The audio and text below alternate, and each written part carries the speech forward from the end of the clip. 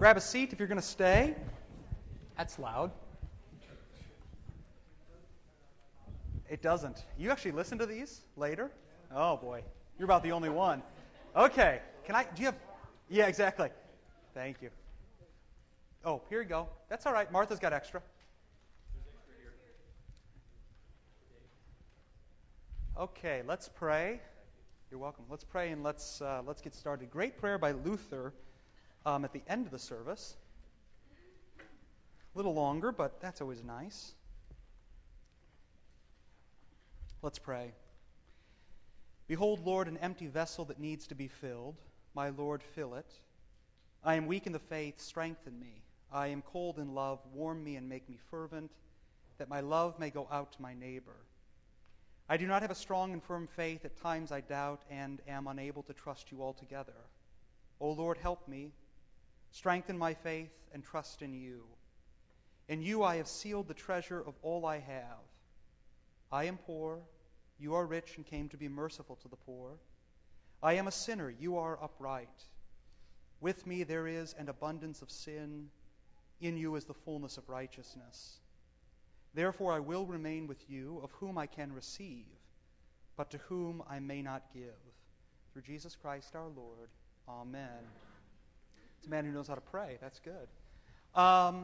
Okay, everybody should have a handout.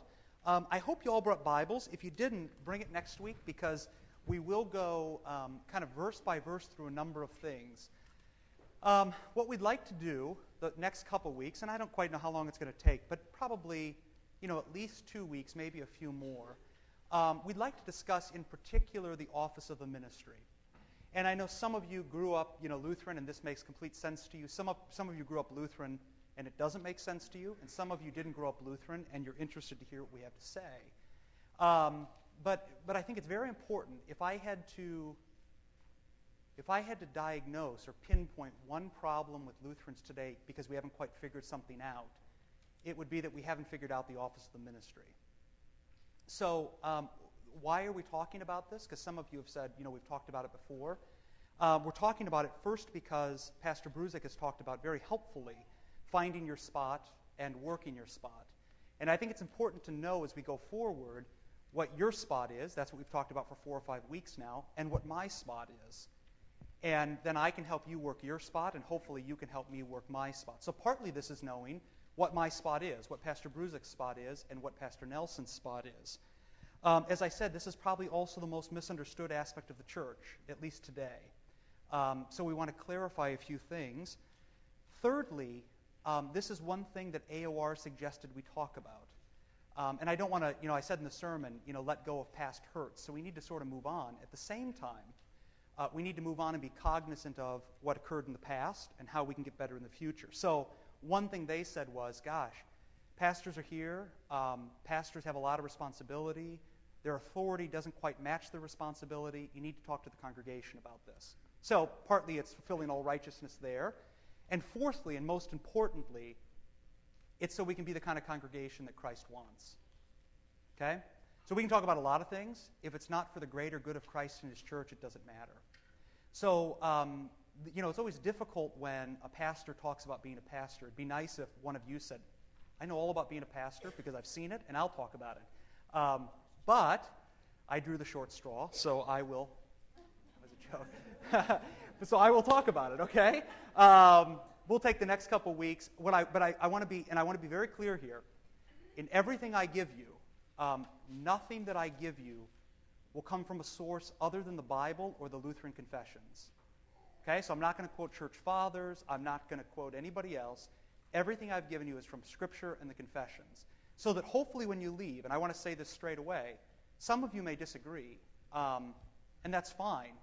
My response to you, in many instances, and please take this as kindness and not as a fight, I'm just telling you what Lutherans believe. Okay? I'm just telling you what the Scriptures say, and I'm just telling you what Lutherans believe. And if you disagree with that, God bless you. We need to work it out. But your beef is not with me. I'm just the deliverer. Okay? So, but please, if you didn't bring a Bible next week, because lots of this will be right from Scripture. I think I counted 20 or 30 texts from Scripture I've included in here. We're not going to look at all of them, obviously, but we will look at some. The other thing is, just so you know, stop me along the way. I want to go very slowly, and I want to get, a head nod at each point at the very least. At best, I'd love you to all say, yes, we get it, let's keep moving. And if you begin to push me, that's a good sign. But to start, I'd like to go very slowly and just make sure you understand where we're going. I'm going to start with Scripture, because Scripture trumps the Lutheran confessions. And then I'll go to the confessions, because that's how we clarify some points of Scripture that maybe are misunderstood. And then we'll go to sort of practical life together. That makes sense? Okay, good. So let me ask you, yes. Oh, I'm sorry. Oh. Number one rule of being a pastor, listen to the outreach board. Very sorry. This goes to Ghana. Yes, and you should have sign-in sheets as well. I'm sorry. Let me ask this question to start. I once asked somebody this, and they gave me a blank stare. And that made me realize that maybe we don't understand it. What makes a pastor successful? In your own mind, in your own heart, in your own words, what makes a pastor successful? What would you say? Okay. Yes, okay, being pastoral. My language arts teachers used to say you can't use the word I've asked you in your answer. Okay, good. We need to talk about that. So, good. So those are all... now you're being very Lutheran, and I didn't expect that to start. He said being pastoral, it means ministering to your people and loving your people. That's good. Those are all ideals. Those are exactly what we want to do. At the same time, I realize that's not always the case. So, loving your people, what does it mean to love your people?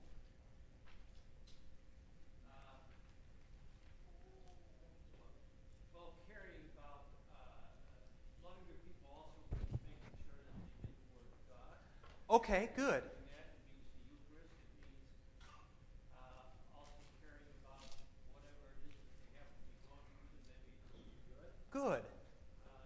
Those kind of things. Good.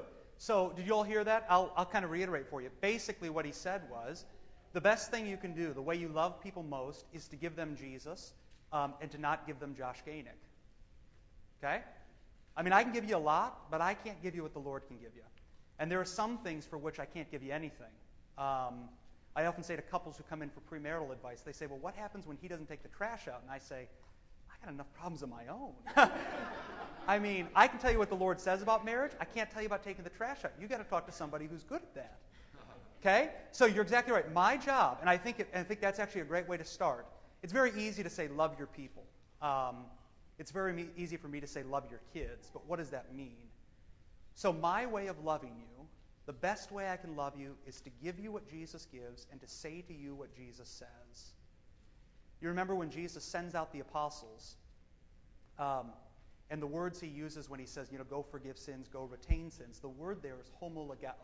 Homo, same, legeo, words.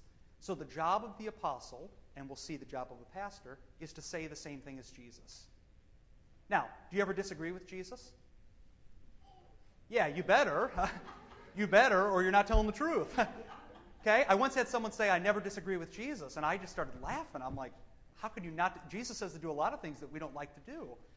But my job, and Pastor Bruzik's job, and Pastor Nelson's job, is to say what Jesus says so that you end up better off than you were before you spoke with us.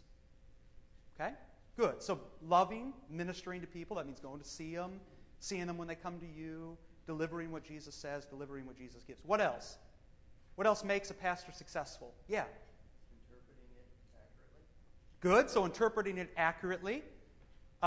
That's good, because there are some of you have jobs where you have to interpret codes, and I mean, you're a mathematician. There are some formulas I don't know, so I go to a mathematician and you say, here's how the formulas work. It's the same thing in the church. You come to me because the formulas within Scripture, here's how you get saved, here's how you go to heaven, here's how you live the Christian life, can be very difficult to sort of decipher. Okay? Good. So find the expert. Yeah, Jack? I think that the training your people to be disciples of Christ is very important, because I had a pastor tell me once, a pastor should be gone for 2 weeks before you know he's gone. Meaning by that you're able to go on with his ministry. Right. His training well. That's right. And what he said was to make disciples, and that's very different, and I mentioned it in the sermon this morning. I mean, let's be realistic. Anyone can get to heaven. Heaven's open to everybody. And anyone can come to church, but it's a very different thing to be a faithful disciple. So I said to someone before the service, I'd like to poll the class and ask them how many are afraid they're going to hell. Now, don't raise your hands, but my guess is if I said to you, how many of you think you're going to hell? If there are a few of you, it's because you've got something you're working through. My guess is there are 0 of you who say, I'm going to hell. So let's take that off the table. My job is not to convince you you're going to heaven. The Lord does that over and over and over again. My job is to move you through the Christian life. Okay? And again, that can be painful. That can be tough, and it can be very joyous and very glorious. What else? What makes a pastor successful? Some of you in the back. There are lots of young folks back there. It makes me nervous. But some of you, what makes a pastor successful? Yes, John. You have to know the time that's right to encourage and the time that's right to admonish behavior or things that happen with souls that you care for. Good. Yeah, it's like being a parent. You have to know when to encourage and when to admonish. I mean, if you only encouraged your kids, what would happen? They'd destroy you. And if you only admonish, they'd grow up with no self-esteem.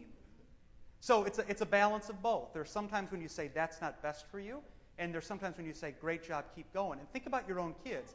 I mean, if you truly understand what it means to be a parent, what you know is you don't admonish your kids because it's fun.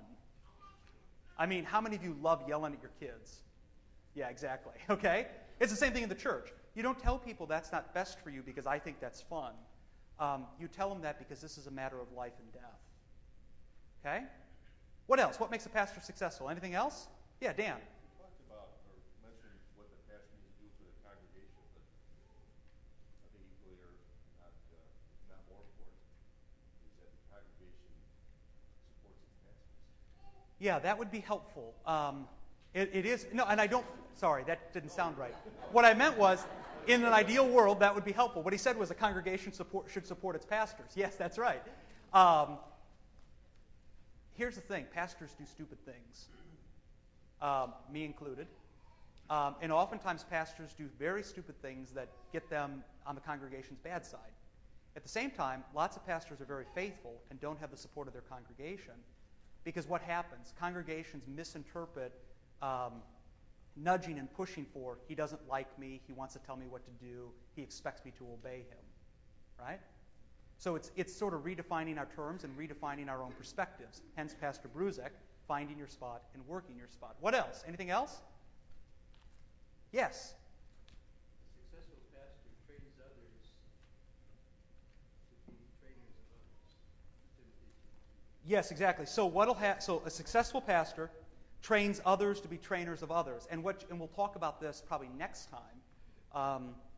I actually have it in 2 separate handouts because I was afraid you'd go home and read ahead and then misinterpret everything I gave you. So I'm going to give you this next week. But in this, I talk about 2 different types of churching. There's churching the church. My job is to church all of you. But there's also churching the world, which that's not my job, that's your job. So I church the church so that you can church the world. And we have to remember those perspectives. At the same time, I don't go out and tell you how to talk to your neighbor necessarily, and you don't tell me how to talk to all of you in the church. So we have to remember our boundaries and remember what we do, but at the exact same time, it's about training other people up for faithful service. Anything else? Okay, look at your... Yes, go ahead. I was going to say, probably reaching out in ways that probably aren't the most traditional, maybe thinking outside the box more, coming out, visiting the community and other things. Good. So thinking of ways to engage other people. And that doesn't always mean that I do it or Pastor Bruzek does it or Pastor Nelson does it, but empowering people to go and do that for themselves, right?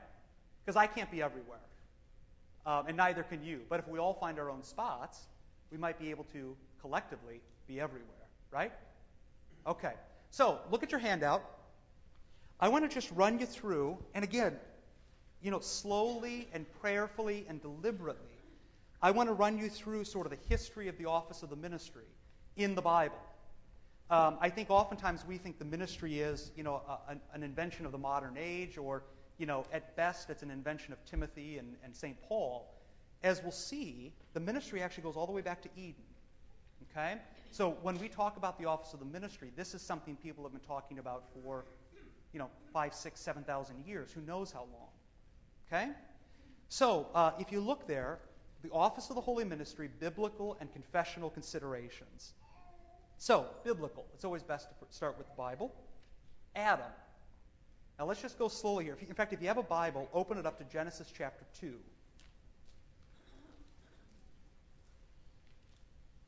Go to Genesis chapter 2, verse 15. And keep your Bible open, because I'm just going to pick on you if you got a Bible, to go and read some other stuff for us. Genesis 2:15.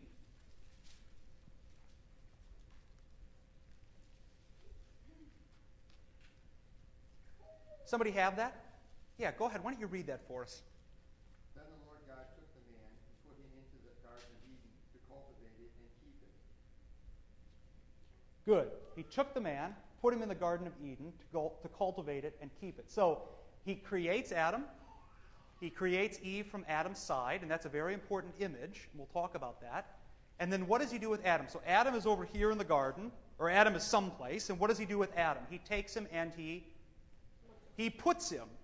Who does the verbs? The Lord does the verbs. That's very important. This is the Lord's idea, not Adam's idea. So Adam is created. Adam sees his bride. Ooh, Eve, that's great. Bone of my bone, flesh of my flesh. Isn't this going to be wonderful? And then the Lord says, wait. I didn't create you just to be created. I created you to do some work for me. Hence the Christian life. So he takes Adam, he picks him up, and he puts him in the garden. He does the verbs. And his two jobs, two verbs there are, to work it, you see this on your handout, literally to serve the garden, and to keep it, literally to guard the garden. To work the garden and to guard the garden. And for this reason, and I have this on the outline here, Luther called Eden Adam's temple. Luther called Eden Adam's temple, Adam's church. Within Eden, that's his church, what do you think the altar is? What's the altar? The tree of life. And that's why you sing this great hymn by Starkey, the tree of life. So here's the first stanza and the last. The tree of life with every good in Eden's holy orchard stood, and of its fruit so pure and sweet God let the man and woman eat. And then it goes on to say, but there was another tree. But then the last stanza. Now from the tree of Jesus' shame flows life eternal in his name. For all who trust and will believe, salvation living fruit receive. And of this fruit so pure and sweet, the Lord invites the world to eat, to find within the cross of wood the tree of life with every good. So the tree of life is a picture of what tree later to come in Jesus' life? The tree of the cross. And what's the fruit of the tree of the cross? His Jesus, in particular, body and blood. Okay? So the tree in the garden is Adam's altar. Adam's the pastor. Adam stands at the tree of life, and he ministers to his bride Eve. And he would have ministered then to the rest of his family, but as you know, everything goes to hell in a handbag, right? He gets tossed out. But Adam was the priest who presided over the cosmic Eucharist. He presided over the tree from which God gave his gifts to all creation. That was Adam's job. Does that make sense? And I'll show you this. I'll show you this connection into the Old Testament priest in just a minute. But his job is to guard it and to serve it. To guard the garden, to serve the garden, to work it, to keep it. And how did he get there? The Lord picked him up and he put him there. Okay? Yes? I think it's significant that serving it or tilling it or cultivating it, we understand that in cultivation, what is produced goes beyond, sometimes beyond our imagination. Oh, yeah. And beyond our own efforts. Right. Because all Adam is doing is creating a situation where the earth can give life and produce. Exactly right. Yeah, Adam's job is to bring life from life. He's been given life. His job is to cultivate the land and bring more life. And he doesn't know, tenfold, 100-fold, 500-fold, how much this is going to happen. Okay? Now, that's the easy one, because there's no sin, so there's nothing to argue about, right? Yes, Marilyn. And it's not Adam's responsibility or decision if it's going to be tenfold or... Yeah. Here's the thing. At some point, this is what the Lutheran confessions say when they say, the Holy Spirit works when and where he wills. At some point, all of us, you and me included, have to step out of the way and say, the Lord's going to take care of this. My job is just to do what he says. The great Martin Franzmann hymn for pastors, Preach the Word, says, the sower sows, his heart cries out, oh, what of that, oh, what of that. The sower sows the seed, and the sower doesn't worry about what seed sticks. He just worries about sowing the seed. Okay? So, that's the easy one. Any questions? Everybody give me a big head nod if you're okay. Okay, good. Pastor, you okay? Perfect. Okay, yes, you have a question? Yes, Eve's job, Eve's job is certainly to be a helpmate, but she's not the priest who presides at the sacrament just by virtue of the order of creation. And we'll see this again then in Ephesians 5. Eve's job is very important. Eve's job is to help Adam. But at the end of the day, you know that if everybody is equal, what happens? Chaos. What's the first thing the Lord does in Genesis 1? He orders the chaos. So there's no way, and you know what, that the Lord is going to order the chaos and then put two people in there who are going to fight over being first. It's just not going to happen. Because then he'd actually go against his nature. God's nature is order. God's nature is gift. And that's what he does with Adam and Eve. We'll see it again in Ephesians 5. Okay, now this is where it gets fun. Look at point B. Old Testament priests. Now, we don't think a lot about Old Testament priests, but actually they are our predecessors, and their churches are our churches. So, throughout Numbers 3 to 4, the priests are commanded to do two things. Guess what they are? Lo and behold, priests in the Old Testament are commanded to do two things. Guard and keep, and serve and work. Guess what where those exact two same verbs were used previously? In the Garden of Eden of Adam, the first priest. The exact same thing the Lord says to Adam. Guard and work, serve and keep, are precisely the same things the Lord tells the Old Testament priests to do. Okay? See this? This is how you know Adam's the first priest. The job of an Old Testament priest was to guard or keep the tabernacle and its furnishings, make sure nobody took the stuff, and to serve or work at the tabernacle, to offer sacrifices, to offer prayers, to minister to people, to love people. In Numbers 18, 1-7, priests are also charged to guard and serve in their respective parts of the sanctuary. Some at the high altar, some with the incense, some with the bread of the presence, but all of them to guard and to serve. To that end, and I hope you see this connection, the Old Testament tabernacle and temple were built in imitation of Eden. And the priests of the Old Testament were to act in imitation of Adam, the proto-priest, the first priest. So if you're an Old Testament priest, where did you learn your skills? Adam.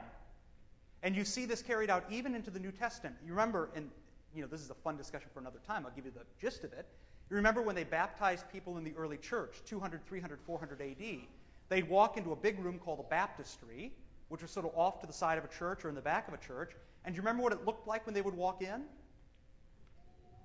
Say that again? It was octagonal, yeah, but what was all around? What did it look like and feel like and smell like? Paintings of creation, or the paradise. Yeah, murals of paradise. It was warm. I mean, Eden wasn't cold, we don't think. It was warm, it was comfortable, it smelled nice, you could smell oil. They built these baptistries to look like Eden. Why? Because we are children of Adam and Eve. We're going back to Eden. And if you're going back to Eden, then I'm going back to Eden. You're the children, and I go back to Eden just like Adam did. So the job of an Old Testament priest was to do precisely what Adam did. Why was he to do that? Because his job was to take people back to Eden. Okay? I once had a woman walk out, and she said after the sermon, she's not a member, so it's none of you. She said after the sermon, finally, you preached a sermon where you didn't talk about going back to Eden. I said, what do you mean? She said, we're not going back to Eden. Really? Just look at the text. Where we're going is back to Eden. In fact, it's going to be better than Eden. Okay? That makes sense? You're scaring me because you're all nodding too much. I was hoping there'd be more disagreement at this point. These are easy ones, though. It gets dicey when we get to the 12 apostles and when you get to pastors for today. Okay? Serve and keep, exactly what Adam did, proto-priest. And remember, now this could create some discussion.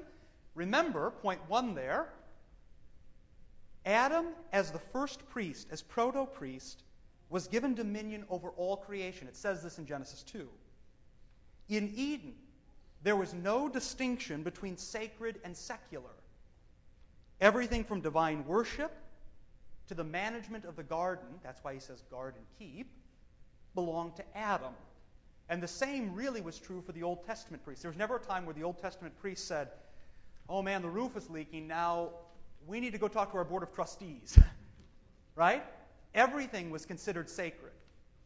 So there wasn't even a distinction between sacred and secular. Now, were there worldly things? Yeah, there were. Did they creep into the church? Yeah, they did. But in its purest form, the church was intended to always be sacred. Why? It was intended to imitate Eden. Adam's job is to serve and to guard, to watch out for the garden and to serve at the tree of life. The Old Testament priest's job is to serve the people and to guard, to have watch over the whole tabernacle, the whole temple. Now we have to see whether or not that carries into the New Testament. Jesus, this should be easy too. Jesus is the priest par excellence, right? Yeah, good. He stands firm where Adam fell. If you don't believe me, read Luke chapter 1 or chapter 4, 1 to 11, where he gets tempted. Every temptation matches Adam's. Adam falls, Jesus stands strong. Jesus offers a more perfect sacrifice than his priestly predecessors of the Old Testament. Read Hebrews 12. He offers a sacrifice that speaks a word louder than the blood of Abel. Precisely because Jesus offers himself. His ministry, this is Jesus, is to bring to fruition a new covenant. Remember the night of his betrayal? One that flows from his own sacred flesh. And so Jesus' life, from beginning to end, is one long divine service. It's a 33-year-long divine service. That's his job, over which he, as priest, presides. And then, as the great Lenten hymn declares, he, Jesus, is himself the victim and the priest. Okay? So Jesus brings to fulfillment everything that Adam was intended to be but wasn't, everything that the Old Testament priests were intended to be but couldn't. He brings that all to fruition in his own body. And so now whatever Jesus does with his apostles and what his apostles do with other pastors goes for the rest of time. Okay? Jesus is right here in the middle. Now let's see, which way am I looking? Okay, so Jesus is right here. The Old Testament is back that way. Jesus makes perfect everything back there. And at the same time, he makes perfect everything going forward. What happens here with Jesus goes in both directions. I feel like I'm directing a plane. Come on in. I could do that part-time. Work at Southwest.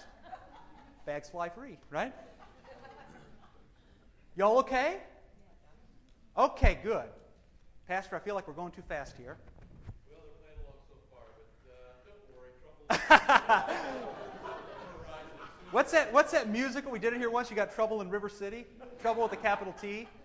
Yeah, it's coming. What's that? Oh, okay. The 12 apostles. The 12 apostles. Apostles, you know, literally means apostolos is a sent one. And if you're sent, is that an active or a passive verb? Passive. Like when Bruzik says, can you go get me some lunch? Passive verb. It's funny. I expected the young people in the back to laugh a little more at that. They think it's true. Apostles, sent ones. Now, these 12 apostles, as it says there, are incorporated into the ministry of Jesus. When Jesus ordains his apostles, he doesn't say, hey, let's start a new ministry. You know, I was a Lutheran and now you can be a Baptist. What Jesus says is, I've got a ministry and I'm going to put you into it. We'll see it in 1 Timothy, which should sound strikingly similar to whom? Who was put someplace to have ministry? Adam. See how this all makes sense? So, the 12 sent ones are incorporated into the ministry of Jesus. This divine office, the office of the ministry, it's not a normal office, it's a divine office, is bestowed upon them on the night of Jesus' own resurrection. Somebody open up John chapter 20. John chapter 20, 19 to 23. If you got it there, raise your hand and you can read. Hold forgiveness from any getting withheld. Thank you. Okay, let's start at the very beginning with the timeline. When does this happen? After his resurrection, the night of his resurrection. On what day of the week? The 8th day. And you know that the number 8 signifies what? More than completeness. Keep going. New creation, good. Now you're using all the Arthur Just words. Use Josh Gainick words. Eternity, yes, good. So the number 8 signifies, the number 8 is a number that will have no end. So whatever Jesus does on day number 8 will never stop. Okay? Whatever Jesus does on day number 8 will never stop. So that's very significant. He doesn't do this on the 2nd day, on the 3rd day, on the 5th day, on the 7th day. He does it on the 8th day. So his ordination of his apostles, that is a job that will carry on through the rest of time. How does he do it? How does he ordain his apostles? He breathes on them. Hopefully he had an Altoid before that. I mean, he just come out of the tomb after 3 days. Come on. Breathes on his apostles. But he doesn't have perfect breath? What's that? He doesn't have perfect breath? I don't know. Someone once preached a sermon, no lie, on how Jesus had halitosis after the resurrection. Yeah, that's how low people stoop every once in a while.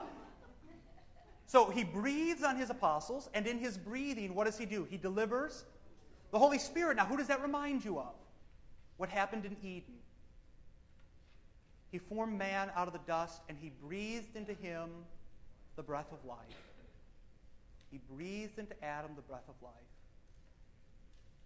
He ordains his apostles with a spirity word and the laying on of divine breath. And in being ordained by Jesus and sent out to do his will, they are tasked with a specific mission. And he says this right in the upper room. Forgive and retain sins. On the night of their ordination, the one thing Jesus says is, go out, you have my spirit, you have my peace, you're a priest just like Adam, you're a priest just like the Old Testament priest, but now you come in succession to me, the one who is victim and priest. And he says to them, go out and do two things, forgive and retain sins. Forgive and retain sins. Yes? Being true to what they offended God with. You mean sinners? Yeah. The question is, how are sins retained? Let me tell you this: sins are very rarely retained. The only way your sins are retained is if you're going to keep them. That means to reenact them later. You could go to the altar, receive the Holy Spirit and the bread and body and blood.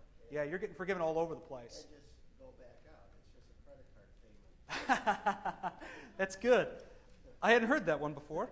I'll write it down for later. That was good. No, how do sins get retained? The only way they're going to be retained is if you decide to keep them. But that's up to you and the Lord. And you're exactly right. People all the time. Remember when Matt Harrison was here to preach about 5 years ago? Remember that? And he came, he preached a very good sermon on how you come to the altar with an empty sack. Remember this? And what does the Lord do? The Lord fills up your sack, and then what do? You go out and you sin and empty it, and sometimes you use it for good things. That's how it is all the time. You come to the altar, you're forgiven, you go back out, and we trust that you're probably going to sin again. That's the way it works. But there's a difference between, and this is what you're getting at, there's a difference between falling into the same sin over and over again and intentionally committing the same sin over and over again. Okay? Some people don't have the strength to stay strong. Sometimes you hear the same sins over and over. What I get from this is people think that they go to the altar and not really try to avoid that sin. Welcome to my world as pastor. You're exactly right. His comment was, people oftentimes come to the altar, at least he thinks, they're forgiven, and they don't necessarily go out and actually believe that they have to somehow now work toward living a more perfect life. That's exactly right. And that's exactly how it was in the early church. This is nothing new for the apostles either. Yes, Dave? Isn't this where repentance comes into the discussion? Yeah, I mean, repentance does come in. Unfortunately, we can talk a lot about repenting and having your sins forgiven. I want to talk more about the ministry. But it is true, people do have to turn around and receive the gifts. So, yes, Dennis.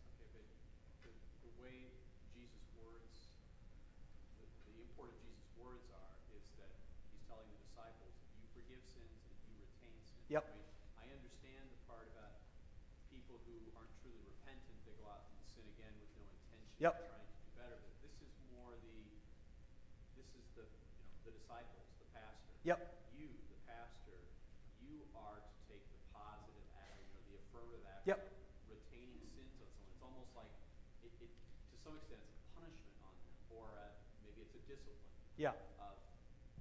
Your sins aren't forgiven because you aren't truly repentant. Yeah. Okay, so two things. First of all, if you look up the same text in Matthew 18, and it's almost identical, what he says to the apostles. You don't get it from the English, but it's certainly there in the Greek. The verb form there, you should all write this down. This will be for your quiz later. The verb form is a periphrastic future perfect. Got that? Now, Green Bay Packers, way to go. Periphrastic future perfect. Now, that makes no sense to any of us. Here's what it means. What it means is when Jesus says, whatever sins you bind on earth shall be bound in heaven, whatever sins you loose on earth shall be loosed in heaven. That's exactly what he says here, just with different words. The verb is first and foremost done by God in heaven. You don't get that from the English. You read that, and you read this text and think, who's making the decision whether or not you get forgiven? Me or the apostles. Guess what? In the Greek, the way it's worded is, whatever you bind on earth shall have already been bound in heaven. Whatever you loose on earth shall have already been loosed in heaven. This gets back to my original point. The job of an apostle is to say the same thing as Jesus, homologeo. So when the Lord forgives your sins, my job is to announce forgiveness to you. When the Lord doesn't forgive your sins, my job is to announce he doesn't forgive them. How do I know he hasn't forgiven them? You come into confession and say, I don't really feel bad about this at all. So the mark of that is you have no repentance. But that's a very different thing, and this is what I was trying to say to George. That's a very different thing than coming in over and over and over again and struggling with the same sin. Struggling is different than unrepentance. Unrepentance is, I did it, I don't feel bad about it, and I'm not going to change. You say that to me, what am I supposed to say? Sorry. I mean, we got to work on this. You come in to me and say, Pastor, I've done the same thing every day. I cannot stop myself. You know what I say? I forgive you all your sins. And the default, and this is for the apostles too, the default is always to do what? Forgive or retain? Forgive. Yeah. Better to err on the side of forgiving than to err on the side of retaining. Yes.